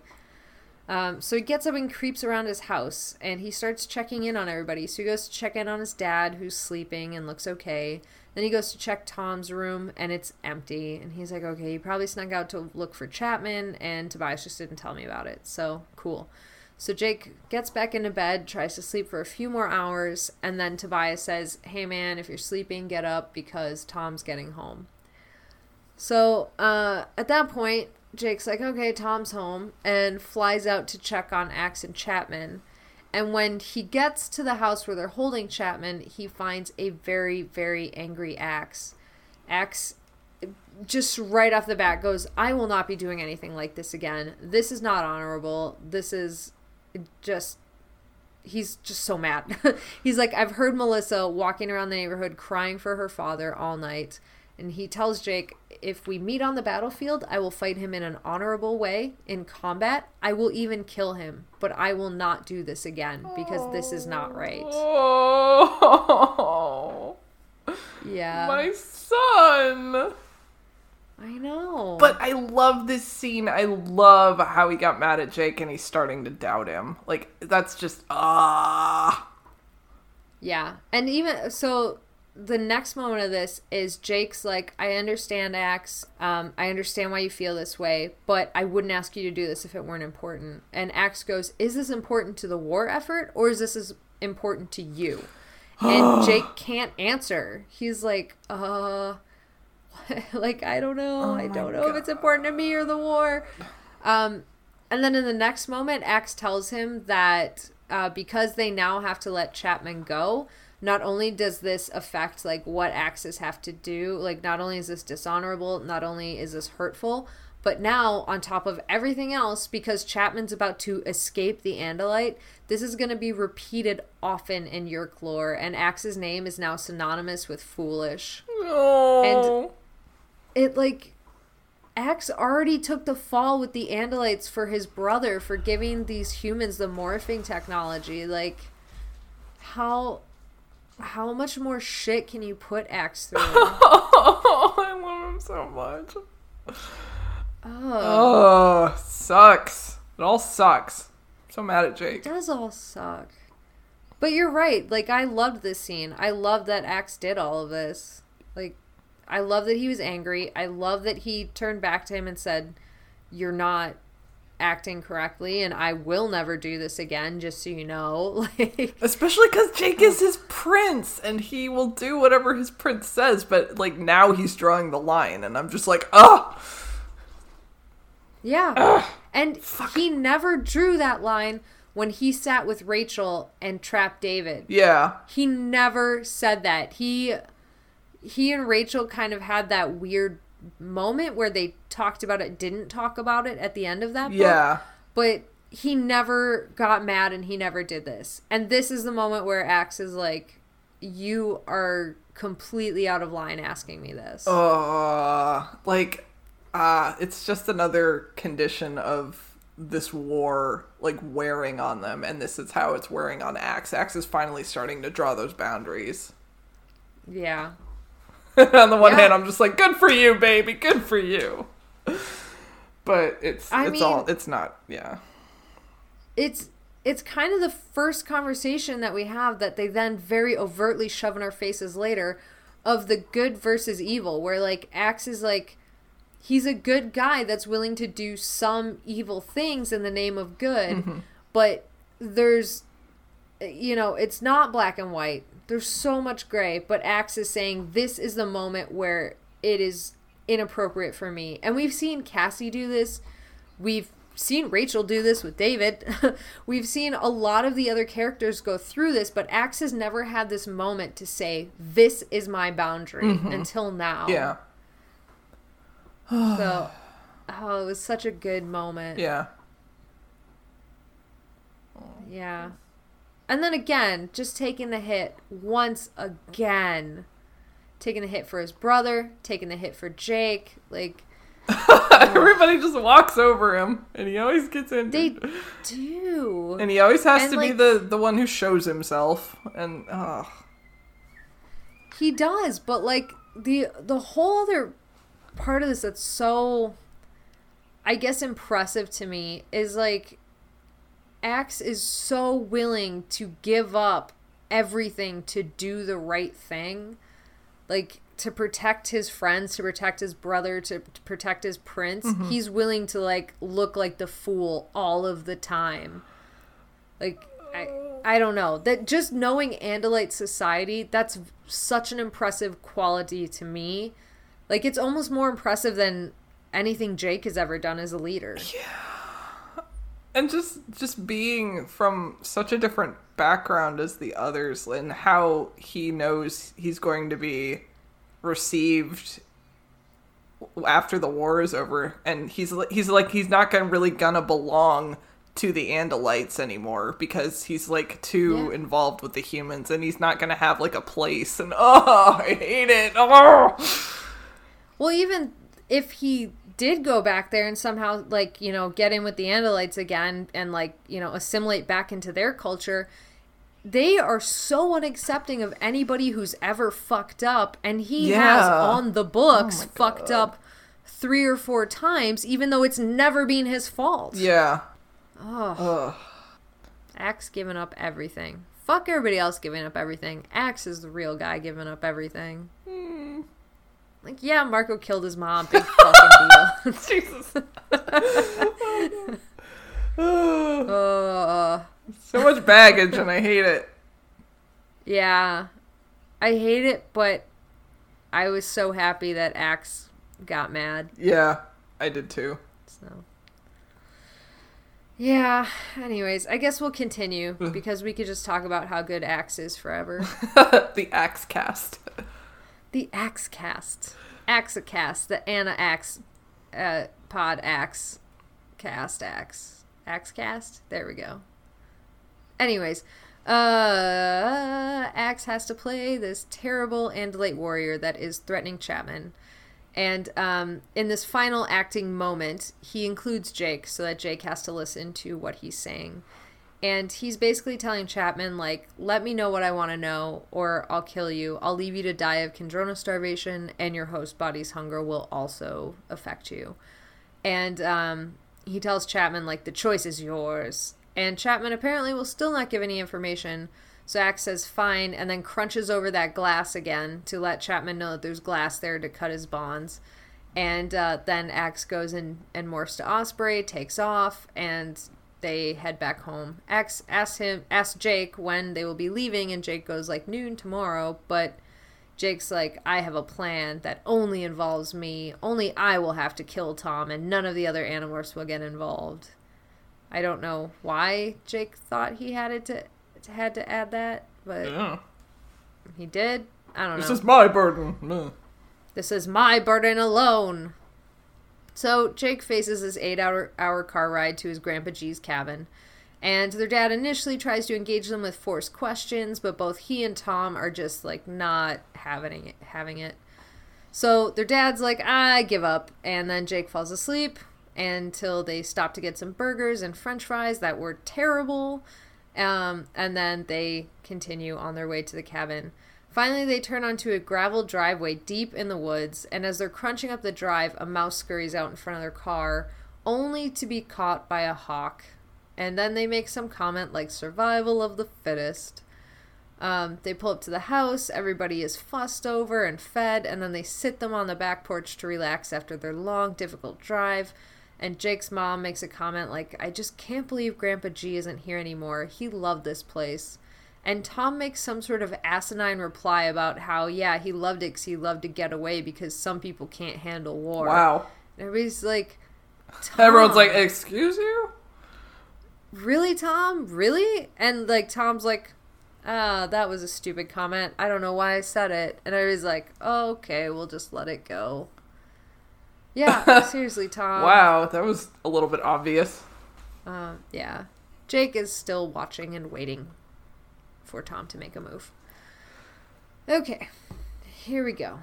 Into 2 chapters that are a little difficult to get through. So Jake and Tom are upstairs in this room where they will be sharing this weird room. And Jake starts going through Grandpa G's footlocker and kind of reminiscing about the one time out of two that they heard stories about the war and how brutal it was. And Jake starts trying to, like, jog Tom's memory. Like, do you remember when he told us about how brutal the war was? Do you remember about the specific battle? And then it finally leads to him telling Tom the story about how the soldiers, and he said foxholes. It is trenches. The soldiers in the trenches started singing Silent Night on Christmas Eve, and both of the sides could hear each other across this no man's land, and so they started singing together in English and German. And it created this famous night of temporary truce where all of the soldiers came out to no man's land and started sharing cigarettes and stories and whatever provisions they had, and it was a very strange night. And they suspect as many as 2/3 of the entire population of soldiers in this war actually participated in this weird overnight truce. This is in real life. I was a little confused on this, though, because that happened in World War I, and it seemed like everything else that we are hearing is World War II. Yeah. So, I don't know. It was a little weird. I couldn't quite figure out which one his great-grandpa is in. But it would make sense, being a kid in the 90s, that his great-grandfather would be World War I and his grandfather would be World War II. I guess so. Like, there's a lot of age in here. Like, there's a lot of play in these ages that we could really argue about, but I guess it is possible. I don't know. Yeah. Yeah. I don't know. That's interesting, though. It was interesting. It's the next thing that happens is, like, Tom doesn't take the bait on any of that, but he does notice a dagger in the footlocker, and he snags it. He pulls it out. It's a Nazi dagger. It's stamped with SS on it. And I'm pretty sure that is a World War II thing, not a World War I thing. Mm-hmm. I mean, the Nazis were. Not that, yeah, the Nazis were there, but they weren't as big as a faction. Like, it's not something you'd immediately take and think, oh, this is a World War I thing, because that was more fought between different peoples. Yes, the Nazis were still involved, but that was a very kind of different war. So anyways, I don't know that, or if they were trying to kind of play with the details and mush them all together into World War II, because they said, like, foxholes, because there wasn't as much trench warfare in World War II. I don't know. I don't know. This is a very confusing thing. But the actual story, that's just, I don't know, for anyone who doesn't know this, I assume most people do, but that makes an ass out of you and me, so I'll go ahead and explain it. That's the Christmas night truce was an actual thing that happened in World War I, and it was pretty astonishing to everybody that was involved. And then the reason that this story has always stuck out to me so much, and I think applied to this book more than anything else, is because after that truce where they came out and laughed together and had a great time and shared food and story and song and this night of comfort amongst this war that was so horrific and was just brutal in every way, with people starving and freezing and, you know, the countries not being able to feed their troops. Those guys met together in the middle, had that one night, and then separated and started killing each other the next day.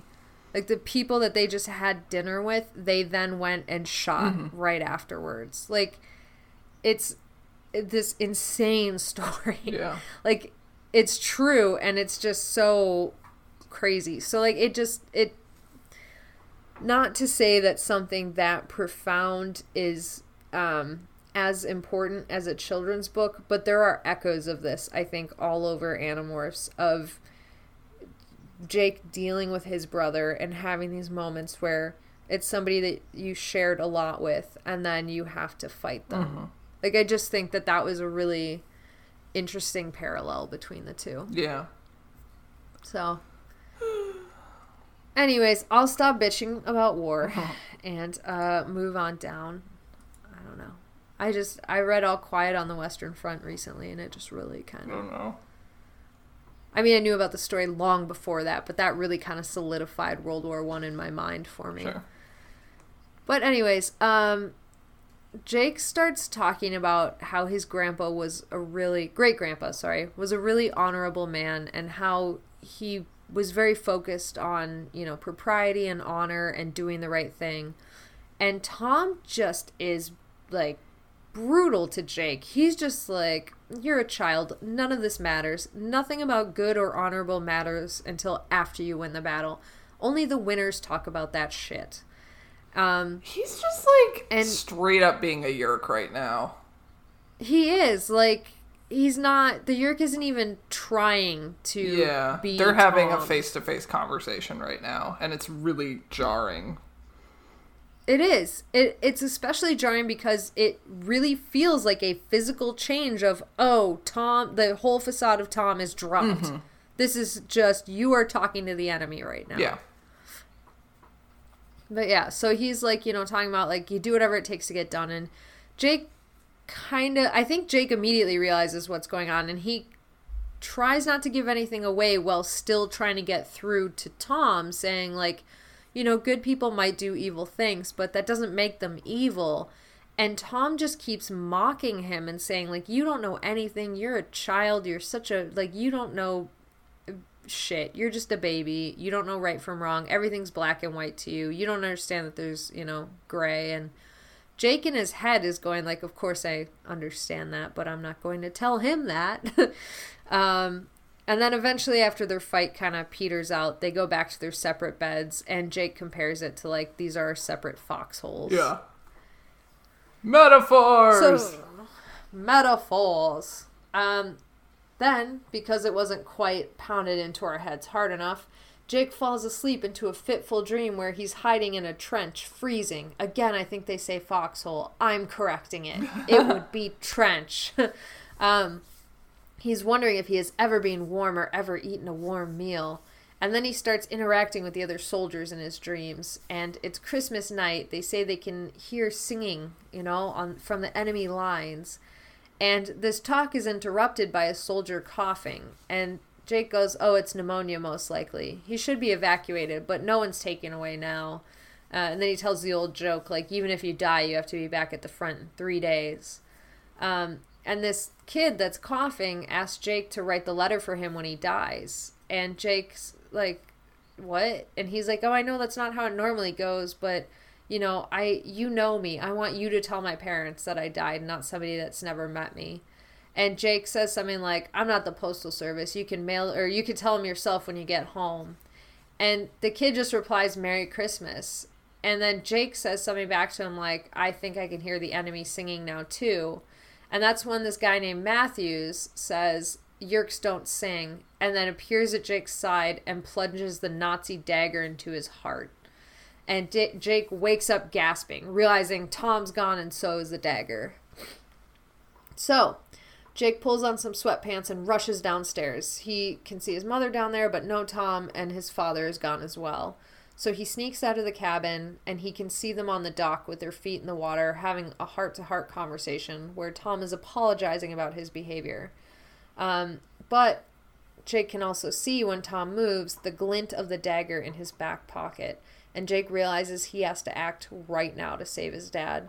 So he starts stalking down towards them, morphing to Tiger as fast as he can, and knowing that he will have to kill Tom, because Tom will piece together who he is if he doesn't eliminate him.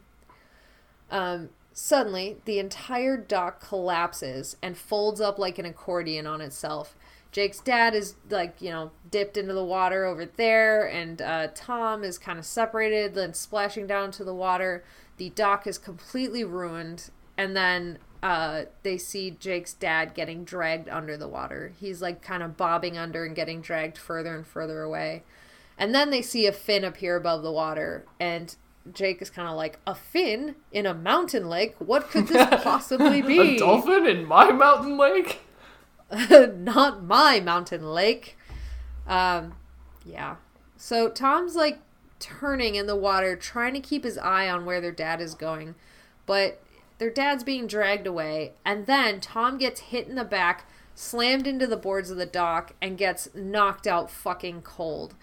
Jake wants to run to Tom, knowing that the tiger could swim and get to him, but Jake freezes. And then somebody orders him to demorph because he's out in the open, and he's just relieved that somebody is telling him what to do, so he starts following the orders and demorphing. He realizes then that his entire team is here to back him up, and eventually his dad makes it to shore, but he had been dragged like way far down the lake and had to like swim up there. And Jake has already run down over to where Tom is. Somebody pushed him up towards the shore, but Jake drags him out the last few feet and sits next to him. And it's at that point that Jake notices that Tom's leg is completely messed up. Like there is an extra joint where there should not be a joint. And so Jake starts yelling to call for an ambulance. And Tom looks at him. And this is a moment where we see Tom more than the Yeerk, and Tom starts warning him to get away, like, get away from me, get out of here. And Jake refuses. Jake says, I'm gonna stay by your side, and he does until the medevac helicopter appears. Brother, my brother. Oh my god, no. No! How dare you! I'm sorry, I had to. I'm moving on from that. The next morning, Jake's dad gets a phone call from Jake's mom, and it's recapped to us that Tom had to be medevaced to the hospital because there was a complex break in his leg, and they needed specialty stuff by their house to fix it. And they're like, wow, what a coinky-dink. That's crazy. So the adults go to get coffee, and Jake goes outside. And after a moment, he makes his hand gesture like, well? And Tobias is like, yeah, we're right over here. So he walks over, and his whole team is like waiting just off in the woods for him. And they explain how they did everything. Cassie went to whale, and she, had to go break the dock without getting beached. And Rachel and X went to Dolphin, and the Chi were the medevac guys, and also, I guess, covering for the Animorphs who had been living in a shitty abandoned hunting cabin, and everybody's mad except for Tobias, who's just been gorging himself on rats that they found there. And also, X is extremely pleased about the very large spiders they found in there. It's a whole thing. Oh my God. It's like Rachel's like, we needed a vacation anyway. Like, everybody is pleased that they are in this cabin, but no more so than Axe and Tobias. They are the most pleased. Oh. But yeah, so they're explaining the whole thing to them. And then how the Chi took, they were the medevac guys, and they brought Tom back home, and so he could be by the Yeerks and have his leg fixed and blah, blah, blah. Finally, Jake asked where Marco is. And Cassie's like, well, he didn't think that you would want to see him right away. And so Jake calls him out, and he's not far away behind some trees. And that's about when Jake takes him aside and says, like, hey, if I'm ever losing it again or getting, too close to the situation to make these calls. And Marco interrupts him and says, you'll kick my ass? And Jake kind of laughs. He goes, no, I'll listen to you, and then I'll kick your ass. And so, like, they have this moment where, like, they are friends again, but then Jake starts asking, like, so wait, like, what was your plan if Tom didn't expose himself? Because, like, you needed to get to Tom no matter what. How would you have gotten to Tom, like, in there? And Marco's like, well, we knew that we had an objective, and it was that we couldn't let you die, and we couldn't let your dad die because we knew you'd lose it if your dad died, so we had to protect both of you. And eventually his explanation leads into how the only expendable person in Marco's plan was Tom. And then Marco starts to talk about how they would have eliminated Tom, and Jake stops him and he goes, I don't need to know this part of the plan. And that's when Jake realizes, like, this is now the conversation that he has with his best friend. It's not like who would win in a fight, Batman or Superman, or whether cheese tastes yellow or green, or what girl has a crush on them. It is now a conversation about how he would kill his brother. Whee! Yeah. So, that's their moment of levity. because we end the book on this chapter that starts at the wake on Sunday and goes through the funeral on Monday, and how Jake cried during the funeral, and the Nazi dagger was lost in the lake. They didn't try to retrieve it. Jake's grandmother gave him his Grandpa G's medals from the war, his like Purple Heart and something or other. And he said he wanted Jake to have them. So Jake then has this inner turmoil where he contemplates how he understands a lot more about Grandpa G now that he's in this secret war, and the whole reluctance to talk about the war. And Jake says that if they ever get out of this, he doesn't think that he will talk about the war all that often because he doesn't want to relive it. And the whole reason that his great-grandpa didn't display these medals was because they reminded him of the horrible things that had happened to him and that he had done. And Jake thinks that if there are ever medals for people fighting this war against the Yeerks, he won't want to display them either. And he ends on the note of thinking about how one day he may need a footlocker as well. Yay! That is this book. Was this a really short book, or was it just me? Oh my god, it took so long, though! No, I know, but like, I feel like I tore through it, and it didn't feel like it was really that long. I just like sped through it. I agree that it felt like a very short book. And the chapters were, I think, even shorter than usual. Okay. Like, they were very quick, but there was so much jam-packed into every chapter that it took me forever to write the notes. But if I was just straight reading, yes. Like, the page count was, I think, similar. It was like 138, and normally we're in like the low 140s, 150s. Okay. But yeah, it just felt shorter. There was just a lot more space. Yeah. But man, did it go through a lot. Oh my god. Oh. Jake's books are just so tragic. Like, I mean, they're all tragic, but Jake's is always, I don't know. There's like a different flavor to them. Yeah, it's like that, because he's the leader, we feel the extra weight of that responsibility when we read his books. He was not a good leader in this book, though. He wasn't, and he was. Like, he wasn't making the right calls, he wasn't thinking things through, but in the moments where he still had to use that gut reaction, he was still good when he did that. Yeah. I mean, he wasn't really making a lot of good calls in the Jungle Book either, but that was more kind of like inexperienced. This was more deliberate, kind of. Emotion. Yeah. Yeah. I love that this book came right after the Marco book, though. Just like the comparison of how they reacted respectively just was like, oh, that was genius. Yeah. Oh yeah. I love that it came right after that book, and I love that it was so radically different from how Marco acted his whole book and how Marco thought about everything. Yeah.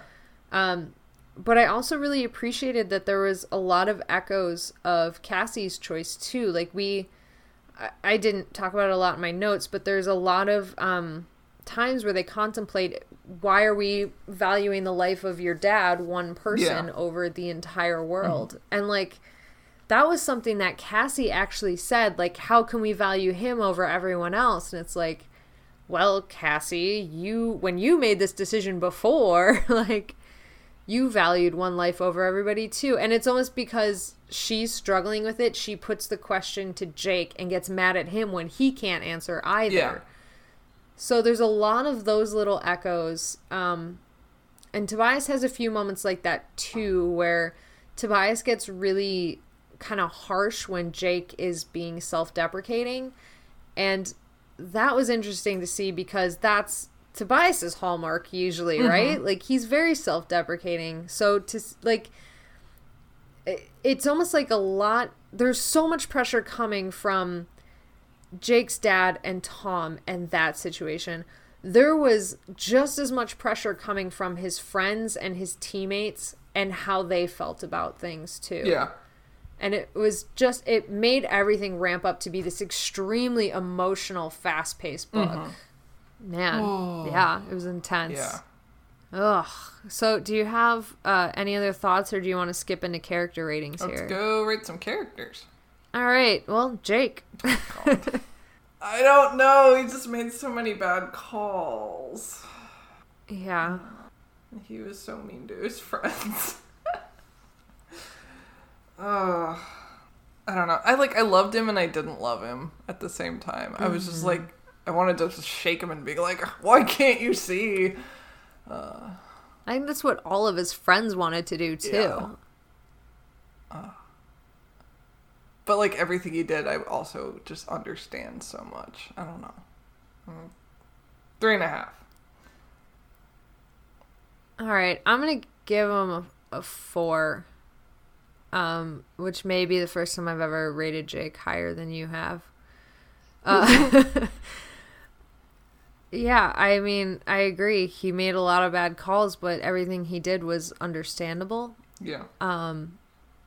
And I loved the moments towards the end where he was trying to get through to Tom, which we've seen him do before, but he was doing it in such a different way than we've ever seen.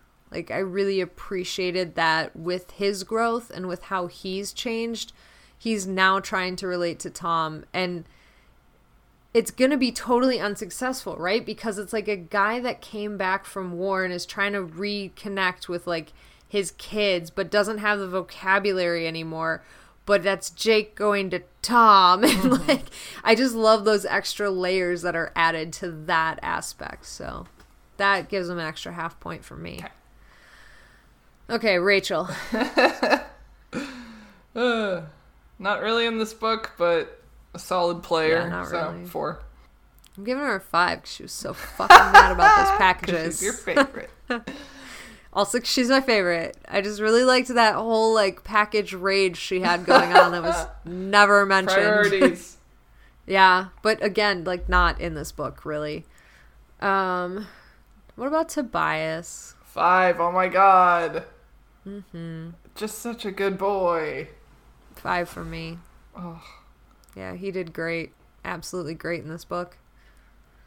So, and I'm really proud of him, as we talked about earlier, for just stepping into this role, not of a leader, but just kind of coming out of his shell and taking on responsibilities and just, yeah. Oh. It's good. All right, Axe. Oh my god. Oh, 5. Because he did the bad thing and he didn't want to, and he told Jake to fuck off, and I loved it. Yeah, 5. He knew that he was angry and he expressed it. When will you learn? Your actions have consequences. Oh god. Anyway. Marco. Nope, sorry. Cassie first, then Marco. Cassie's not really in this book either. Yeah, she kind of had the smallest role in this book. How the fuck did she turn into a whale in a lake? She's in a stream. I don't know. I don't know if I bought that. Like, 20 feet, that's like... A sperm whale is like... Or maybe... Does she do humpback? I don't remember. Oh, she doesn't have the sperm whale. So she did humpback. Yeah, she is humpback. Okay. I guess that could have happened. I don't know. Whatever. Yeah, I don't know. And we also don't know, like, how deep the lake was. Because there's that point, like, 20 feet out where lakes drop off to, like, 40 feet deep all of a sudden. Yeah, true. Okay. Yeah, I don't know. I just don't know. Well, she wasn't really in this book, but yeah. I like that she was able to pull the whale thing off. 3.25. I'm gonna give her a 2 because I like some of the stuff she pulled off in this book, but she was the one that I thought the ghostwriter got the least correct. Like, her tone wasn't right, so I'm dinging her for that. I don't know. I feel like I would argue that I shouldn't do that because that's not Cassie's fault. It's the ghostwriter's fault. But then, yeah, God, Cassie, that's get a your weird tone correct. way to argue. So I don't know what I just said. Did I say 3 or 2? I think I said 2. Yeah, I'll stick by my 2. Okay. All right, Marco. I think Marco gets a 5 Yeah. for just taking all that and having to make hard calls and ugh. Yeah. Ah! He did so good. He did so good in this book. Ugh. Hate them all. Oh my God. I love them all. He did. And like he has this newfound edge to him that I love. Oh, it's just something broke inside that boy and I'm just so sad. Yeah, it's depressing, but man, it's compelling. Mm. Ugh. I'm gonna cry. No crying. Know. No crying. No crying. All right. We rated them. We rated them good. Yeah. We did it. Oh I'm man. losing steam a little bit. I know, me too. It's just so this book is just so depressing. It is. Oh, well. Any last thoughts or should we wrap this guy up?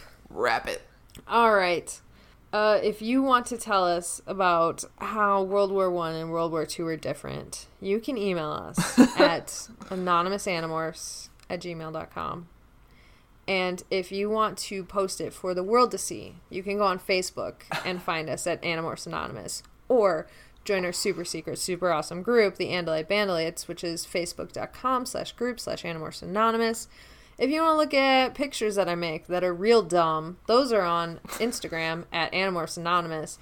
If you want to go on Twitter, you can do that. It's at Animorphs Anon. Twitter has not been updated for like 3 months. I'm so sorry. But I did the other day make this really lonely post from my account, which I realized I've only retweeted things for the past like 2 years. And I was like, here's a unique tweet. Check out my podcast. Anyways, that's us. And we have a website. animorphsanonymous.com. Yeah, that hasn't been updated in forever. I'll work on that one day. Someday. Anyways, Casey, where can they find us? They can find us wherever podcasts are available, including but not limited to iTunes, Google Play, Pocket Cast, Stitcher, Spotify, you name it. It's happening. There we are. Yeah. Boom. Tell me about your comic. I have a web comic. It is called B-Side You. It's about music and romance. It's really, really cute. And you can find that at bsideyoucomic.com. That's BSIDEYOU comic.com. Please read it. I love you. Dabs. And it's not nearly as awesome as all of our singing was throughout this podcast. But it does have similar notes. I'm kidding. It's way better. Our singing's real bad. We gotta work on that. Yeah, I apologize. It's not a karaoke podcast. I don't apologize. Fuck that. We're putting our talents out for the worlds to hear. Talent agents were available to sing for at you. anonymousanimorphs@gmail.com. Dear God. Oh, shit. Oofta. All right.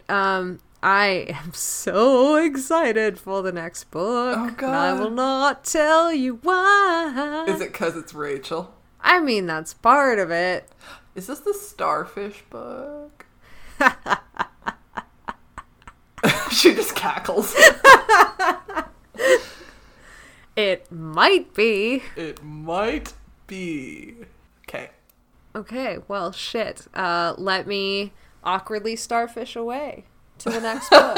Whoop, whoop, whoop, whoop, whoop, whoop. Goodbye. I'm Good- starfishing. Goodbye. Goodbye.